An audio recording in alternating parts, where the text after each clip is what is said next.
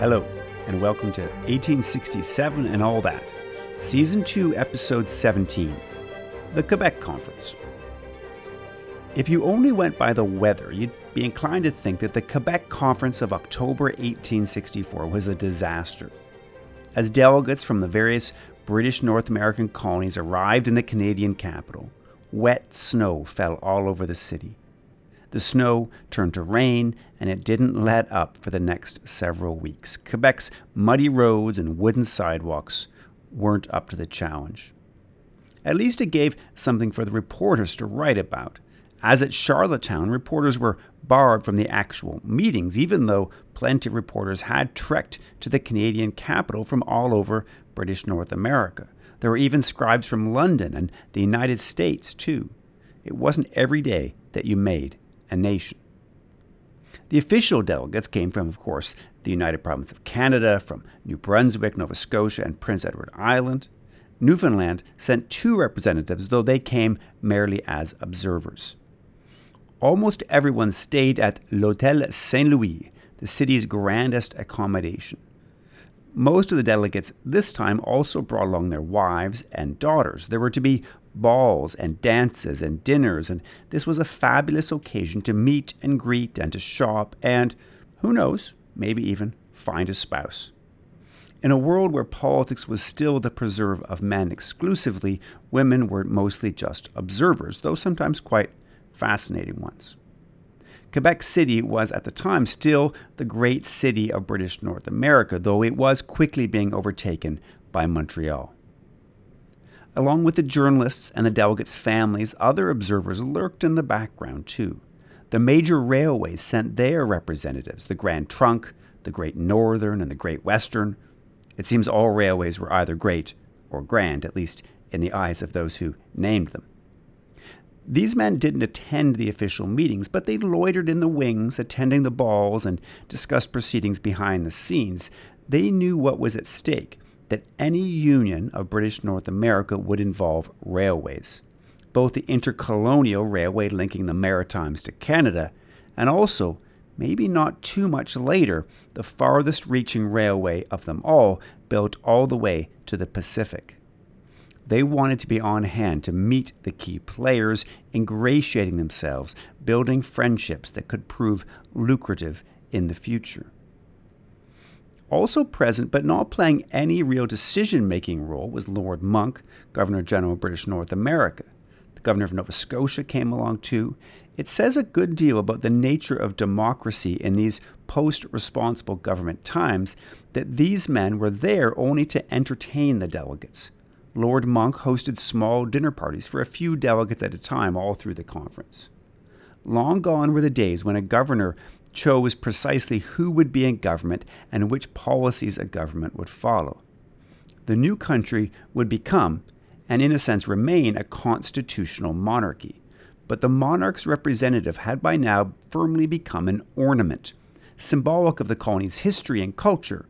But real power in British North America, in government and at this conference, lay with the delegates who gathered for 3 weeks on the second floor of the Canadian Parliamentary Building to hash out a deal. The building itself wasn't much to look at. You might recall that it was built to be a post office and was only called into service because the other parliamentary building had burnt to the ground. And this, of course, on top of the fire at the other older parliamentary buildings in Montreal back in 1849. Canadian parliamentary buildings had a nasty habit of catching fire. Heck, the Parliament in Ottawa would also burn in 1916. We really ought to be more careful. At any rate, delegates climbed the stairs to the reading room of the Legislative Council, where staff had set up a long table with ink bottles, papers, and pens. Situated on the cliff overlooking the St. Lawrence, the delegates could at least enjoy a magnificent view over the river of ships in the harbor and l'Île d'Orléans in the distance. If, that is, they could see through the rain-streaked windows. In moving from the meetings at Charlottetown to now at Quebec, we're essentially switching from the intriguing tryout phase of Confederation into the intensity of real competition. This is when things got serious. That isn't to say that there wasn't an outrageous amount of champagne consumed at Quebec. There was. And besides that, the delegates did a heck of a lot of wooing of wives and daughters and dancing too. It seems that whenever they weren't in the official meetings or in conference amongst those from their own colony, the delegates spent their time socializing in some way or another. They definitely couldn't have been getting their recommended 8 hours sleep per night, not over this conference anyway. Yet, the soft romance of Charlottetown now transitioned into the hard work of bargaining and decision-making. What was fun and imaginative became serious and detailed. It was now a time for lawyers more than poets. As with Charlottetown, there are no official records to tell us what happened, aside from the sparse notes taken by the official secretary, a man named Hewitt Bernard, who also happened to be John A. Macdonald's secretary. Some think Bernard was overly generous to Macdonald, and this might partly be true, though even others agreed that Macdonald essentially led most of the conference, personally moving many, though not all, of the major resolutions. And that's how it worked. The conference proceeded resolution by resolution. First, one delegate proposed a resolution and it was seconded by another. Then debate followed, and possibly other amendments proposed by others. In all, the conference would pass 72 resolutions, which provided the substantial basis of what became the British North America Act, passed through the British Parliament in 1867. There would be some modifications, but largely Canada's original constitution emerged out of the Quebec Conference. The absolutely best book about this moment is Christopher Moore's wonderfully detailed book, 3 Weeks in Quebec, which is, as the title suggests, a history of the 3-week conference. And I'm more than a little indebted to him here when I was prepared for this particular episode. But it also leaves us with a dilemma, how to cover what he takes almost 300 pages to detail, in my case, in under half an hour. I'm going to adhere to the organizing principle of asking two questions. First, what did the delegates fight about? What did they disagree on? What principles and practicalities almost upset the apple cart? This is the usual stuff of history, digging inspiration out of the fertile ground of conflict and debate. And there's plenty here to make sense of. But it's also worth asking the opposite and less commonly asked question, what did they agree on? Which resolutions passed quickly and without much debate? What did they not feel it worth to discuss in detail because they all pretty much took it for granted already? Critics often complain that the whole story of Confederation was too pragmatic. It was all about making a deal. The fathers of Confederation did not debate first principles and set down in stirring prose their views on things like democracy and the rights of man. In a way, this criticism is perfectly accurate.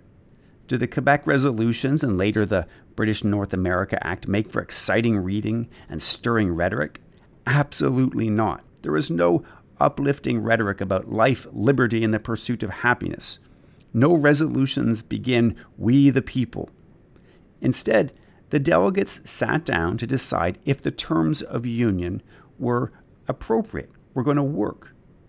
Most of the discussions centered around issues like the divisions of powers between the general and the local government, or about the composition of the upper house and the lower house. These things mattered to the delegates, and they very much matter to how Canada continues to function as a country, but they don't exactly stir up emotions. The reason for this seeming lack, though, can be found in the answer to my second question and the one I'm going to answer first. What did the delegates already agree on? The delegates did not dramatically stake out their democratic and founding principles because they pretty much all agreed on them already. These had been decided 15 years earlier in the fight for responsible government. This wasn't a moment of separation from the mother country. It wasn't a revolution. It was instead part of an evolution. British North America made the great transition into controlling its own affairs in the switch to responsible government, when they won for themselves the Westminster system of responsible government. Here they were, after all, deciding the fate of the northern portion of the continent between themselves, with the representatives of the British government on the sidelines. They didn't need, and what's more, didn't want, a declaration of independence full of stirring rhetoric, because they already believed they enjoyed the kind of democratic autonomy they desired and deserved. The second reason why the Quebec Conference can seem so pragmatic is because, alone of the colonies in the Americas, British North Americans wanted to remain British. They wanted to be tied to the colonial mother country. The very first resolution called for a federal union under the Crown of Great Britain.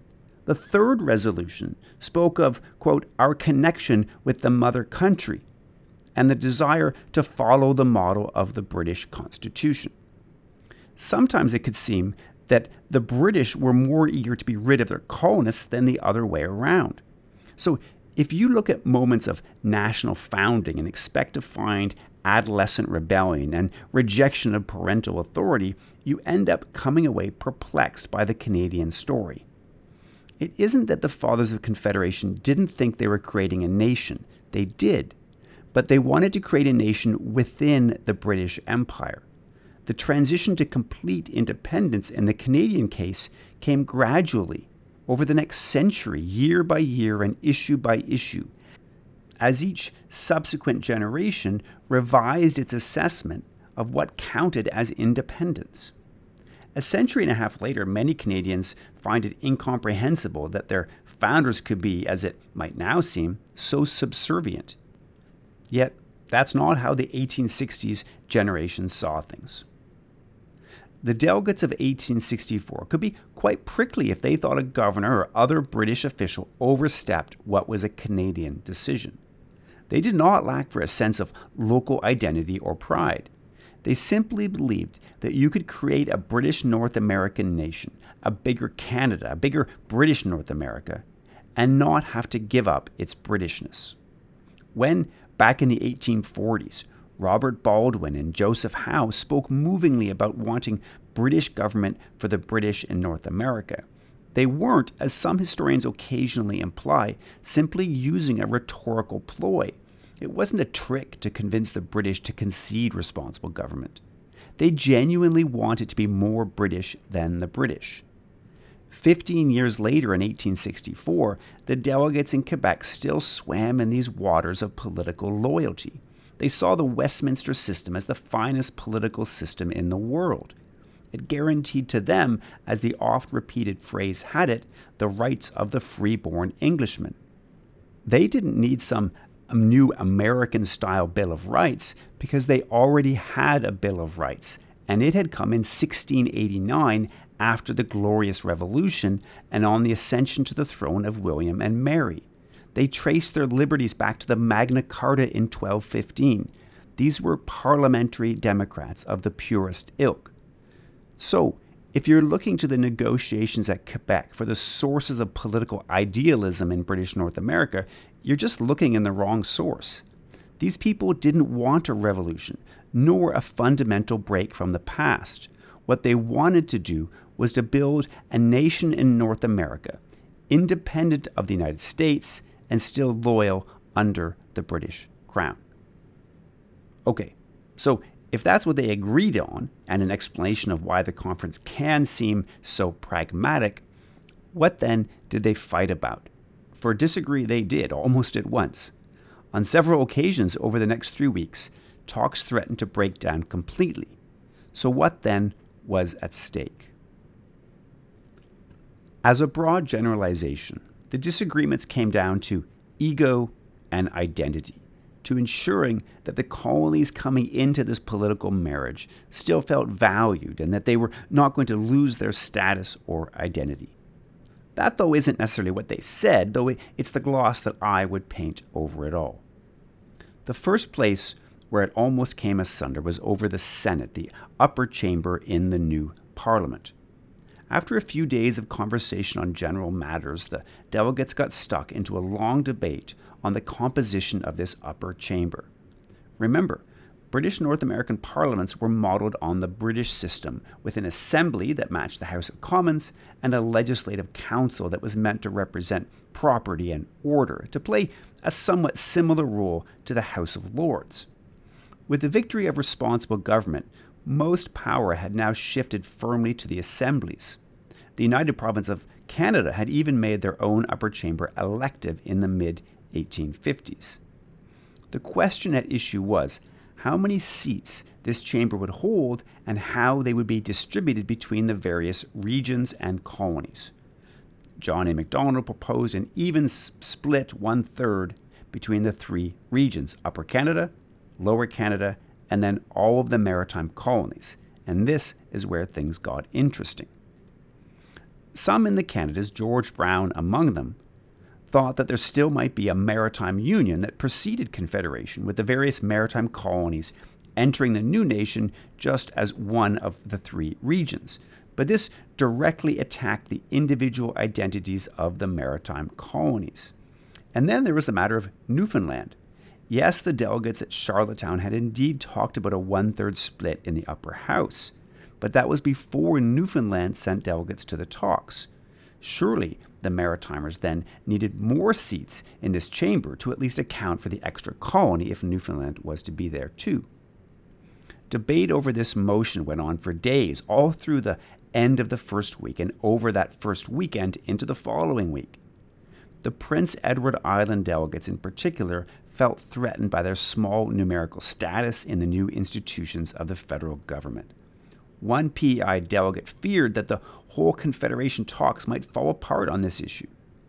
In the midst of the daily wranglings, the delegates and many others kept going to special dinners in the evenings, and there was even a huge ball on the Friday night, with all of the delegates dancing the night away, all except old Taché, the ostensible head of the Canadian coalition government.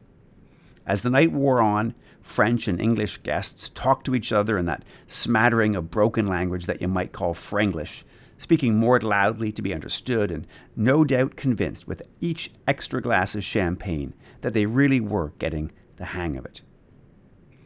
Back at the negotiating table on the Saturday, and dismayed at the small progress they were making, the delegates agreed to meet for even longer hours in session, but still they reached no deal before the Sunday break.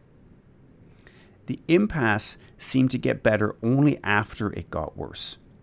Andrew Macdonald from Prince Edward Island even brought up the idea of equal representation for each of the former colonies, something along the lines of the way the American Senate with its 2 senators per state worked. It might be that this idea, with its unappealing American Republican reference, is what finally got the other maritime delegates to find a compromise. The American experience always hovered in the background in Quebec as a tale of what not to be, as an example of federalism ruined through civil war, of too democratic and overly demagogic excess. By midweek, the delegates finally agreed to create an upper house with 3 different and equal sections, but with Newfoundland treated separately. It can seem odd that the delegates spent so much time fighting over such a small matter. The upper house was not going to be a source of major power. This was not going to be the place in the national government that powerfully represented regional interests. One of the reasons we know this is because one of the next resolutions that passed, again proposed by John A. Macdonald, determined that the national government, not the local governments, would choose those who sat in the upper chamber, and they would be appointed, not elected. And while this undemocratic method of selection has since come to be why so many criticize the Canadian Senate, it's also an indication of how important the Fathers of Confederation felt that the upper chamber was going to be, which is not very. Power in a responsible government came from the assemblies, from the House of Commons, from the people ultimately. To have made the Senate elective would have granted it authority. By making it appointive, the delegates at Quebec said that it was not going to be a major source of authority. And by making it appointive by the national government, they also said it was not to truly represent regional interests either. The whole fuss, I think, comes down to identity. The Maritimers knew that they were giving up a lot of their former identity to join Confederation. What, they wanted to know, would the Canadians give up for them? And to no one did this matter more than the delegates from Prince Edward Island. No sooner did the delegates reach a deal in the upper house than they turned to the composition of the lower house, the House of Commons, and here too, Prince Edward Island was the squeaky wheel. George Brown was the mover of this resolution because this was what he had been fighting most of his political career to achieve: representation by population. Brown proposed to create a House of Commons consisting of 200 seats. Canada East would receive 65 seats, a kind of baseline. Each other district received their own seat totals in proportion to the Canada East numbers. That meant Brown's Canada West, with 36% more residents, would receive 89 seats. Gone would be the days of parity in the union between Canada East and Canada West, Lower Canada and Upper Canada. The other colonies received their own seat totals, also in proportion to their population levels. 19 going to Nova Scotia, 15 for New Brunswick, 7 for Newfoundland, and 5 for little old Prince Edward Island. And there was the rub, only 5 seats. It was an indignity, such a tiny number for the proud Prince Edward Islanders to take, a pittance in the otherwise large house. It was, of course, fair and democratic, but it still rankled. And so even though the Canadians had never made representation by population a secret, even though this principle had been as firm and clear as George Brown's resolve, several of the Prince Edward Island delegates nevertheless decided to make this their last stand.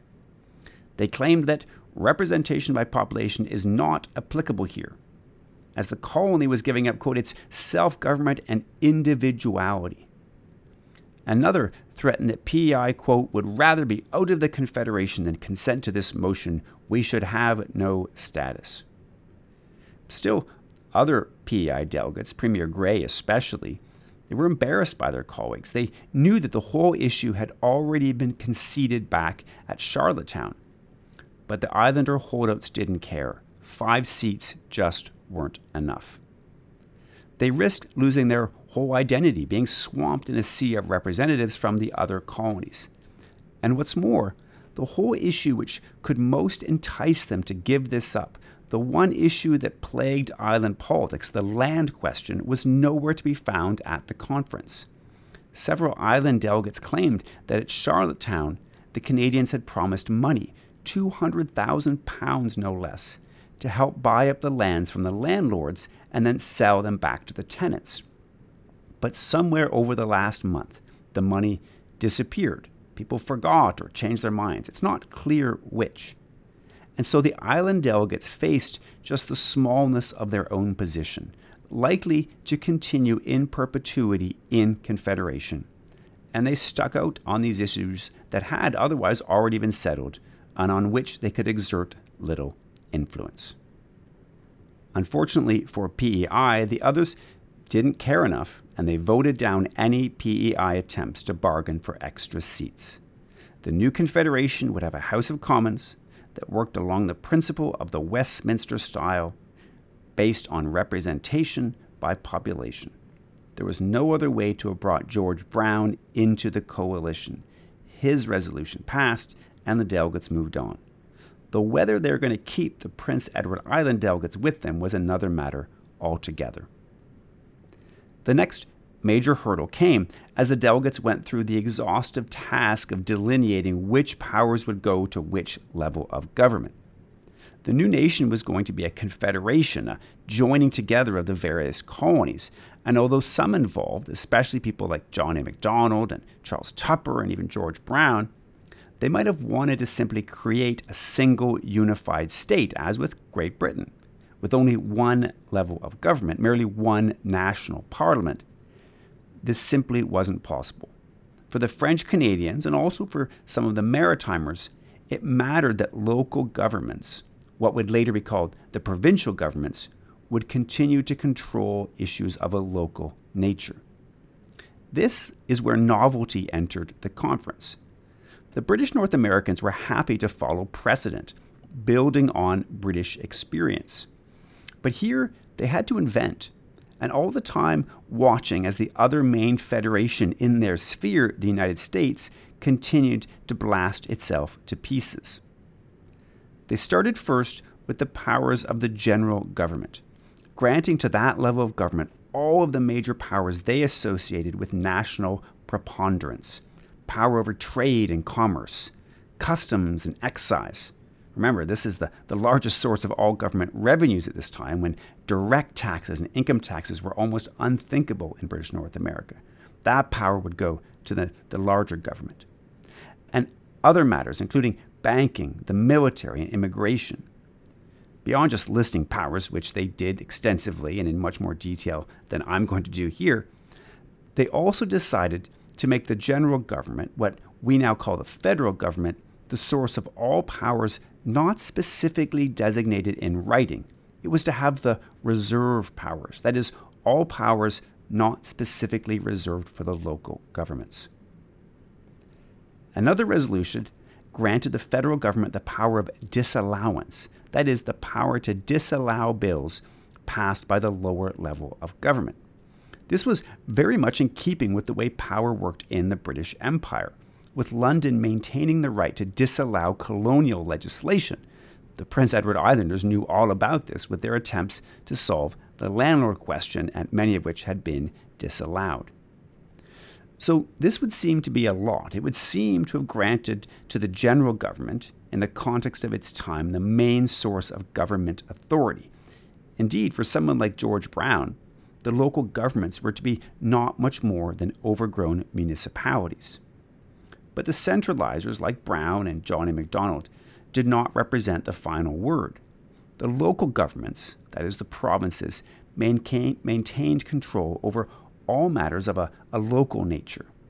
And this very much mattered to Georges Etienne Cartier and the French Canadians. The power to legislate on education, hospitals and charities, local works and penitentiaries, for example. This would guarantee to French Canada the power to control its culture and language and local institutions, free from the influence of the Upper Canadians. The Maritimers were divided on this issue, with some wishing for a more legislative union and others liking the way the stronger local governments would allow them to maintain their provincial identities, and especially the legislatures which they had enjoyed now for so many generations. It was at this point that a telling debate emerged. Edward Chandler from New Brunswick rose to say that the whole scheme was unbalanced. The resolutions passed so far, he said, threatened to create a legislative union, a unitary state, in practice, even if not in fact. The federal government monopolized all of the major powers. It would rule at its whim and negate the local governments. Interestingly, the French Canadians, who had a lot at stake on this issue, seem to have stayed silent during this debate and listened while those like Tupper and the later Ontario Premier Oliver Mowat replied. Mowat was an interesting case. He was John A.'s former law clerk, but he had since become a reformer, and later, as Premier of Ontario, he would become John A. Macdonald's nemesis. Mowat and Tupper claimed to be satisfied that the local governments would maintain and promote local interests. In the end, they were more than correct, but it does reveal something about the negotiations themselves and the views of the time, that the resolutions passed at Quebec seemed to some to give all the major powers to the federal government. Now, constitutional experts have wrangled over all of these issues for years, probably for too long and in too much detail. It pits centralizers versus decentralizers, those who believe Canada was established with a strong central government versus those who believe the powers were more evenly distributed. You can find critics and promoters of all political persuasions on both sides, some arguing that the original Canadian Constitution really created a strong central government, a fact only later betrayed by judicial decisions, and you can find others who claim that, no, the Fathers of Confederation knew all along that Canada would become a weak federation with two equal levels of government, both sovereign in their own areas of jurisdiction. My own view is that the reason you can find multiple perspectives is because the Fathers of Confederation didn't agree amongst themselves. And it was in their interest, it was in the interest of actually getting a deal done, to leave the matter unsettled and open to interpretation. Each delegate could read what it wanted into the resolutions. and hope that history would prove them right and that they themselves would play some role in shaping that history to their own ends. At the conference itself, the rain somewhat dried up, but the delegates continued to hammer out resolutions and continued to dance and socialize all through the night. The Canadian financial whiz Alexander Galt came in to handle the financial side of the new confederation. His proposals mattered and would later be brought up again and again. The Confederation project threatened the financial viability of the local, that is, provincial governments. The new national government would take over the main source of government revenue at this time, customs and excise. How then would the provincial governments pay for themselves? Galt essentially proposed that they live off of subsidies from the national government based on their population. The national government would take over all of their accumulated debts. Moving forward, the provinces could rely on transfer payments based on their population levels. Now, in theory, the provinces also had the power to levy direct taxes, but this was almost unheard of in British North America, to do something so radical as to create an income tax, for example. The conference was now approaching its end, but more resolutions ensured that the legislature was to be housed in Ottawa, that it would operate in French and English, and various other matters, including the status of Indians, that is, Indigenous peoples, that would fall under the purview of the national government. This was the only mention at the conference of the original inhabitants of the land that would be Canada.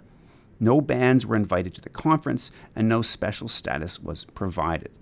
Though in a sense, by placing Indian affairs with the national government, the Quebec resolutions enshrined a unique status within the Federation to Indigenous affairs in ways that none could have predicted at the time. Almost last, but definitely not least, the delegates resolved to construct an intercolonial railway linking the Canadas with the Maritimes. And this development project shows up as a resolution and essentially would become part of the constitution of the new country. For New Brunswick and Nova Scotia, this was the essential precondition of entry. As debate wrapped up in Quebec, the delegates decided to follow precedent and take their show on the road. Just as in the Maritimes, they would close up shop at Quebec and then head out by rail and boat, first to Montreal and then upriver to Ottawa, the new capital, and then by rail all around Upper Canada.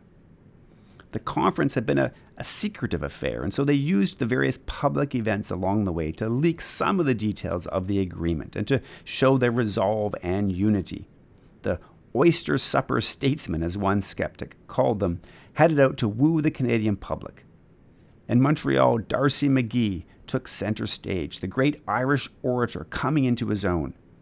What had happened at Quebec, people wanted to know. Well, McGee would tell them.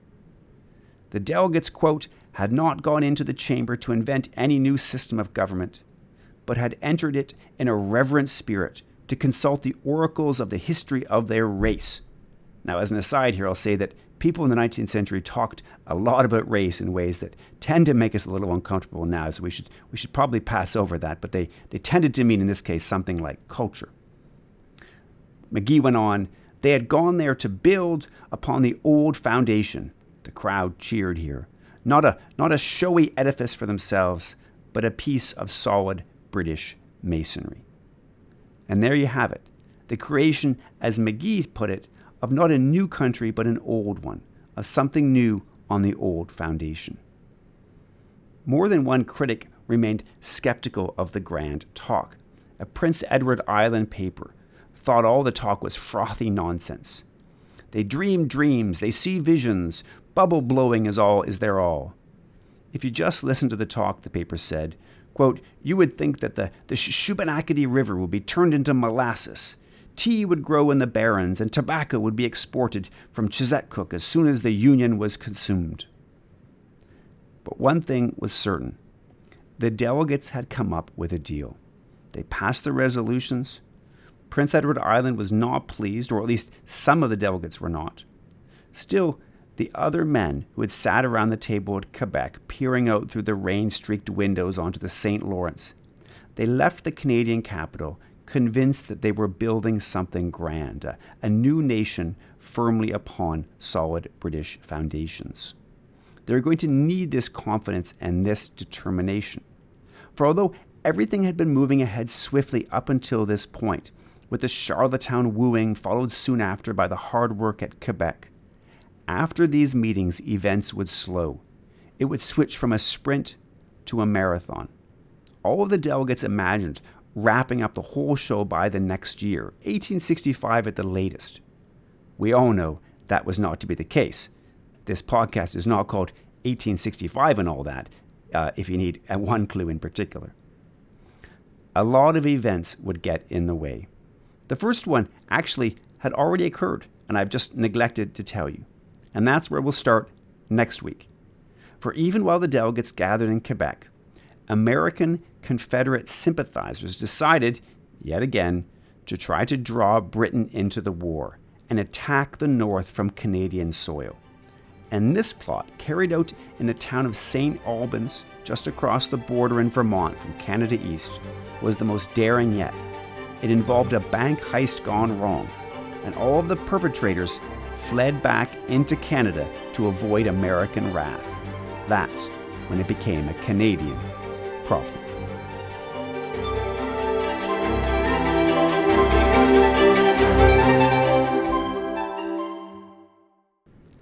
Thanks for listening to 1867 and all that. If you like what you're hearing, please leave a 5-star review wherever you get your podcasts. Be sure to share the show with a friend and help us build the community of listeners. So thanks so much for your help. Next week, we're heading to Vermont to meet the daring Confederates who took over a whole American town, if only briefly, and then rapidly fled to Canada for refuge. This was possibly the biggest war scare yet, especially after American troops crossed the border, ignoring Canadian sovereignty to track down the raiders. Until then, though, remember, there's a lot of all that to 1867 and all that.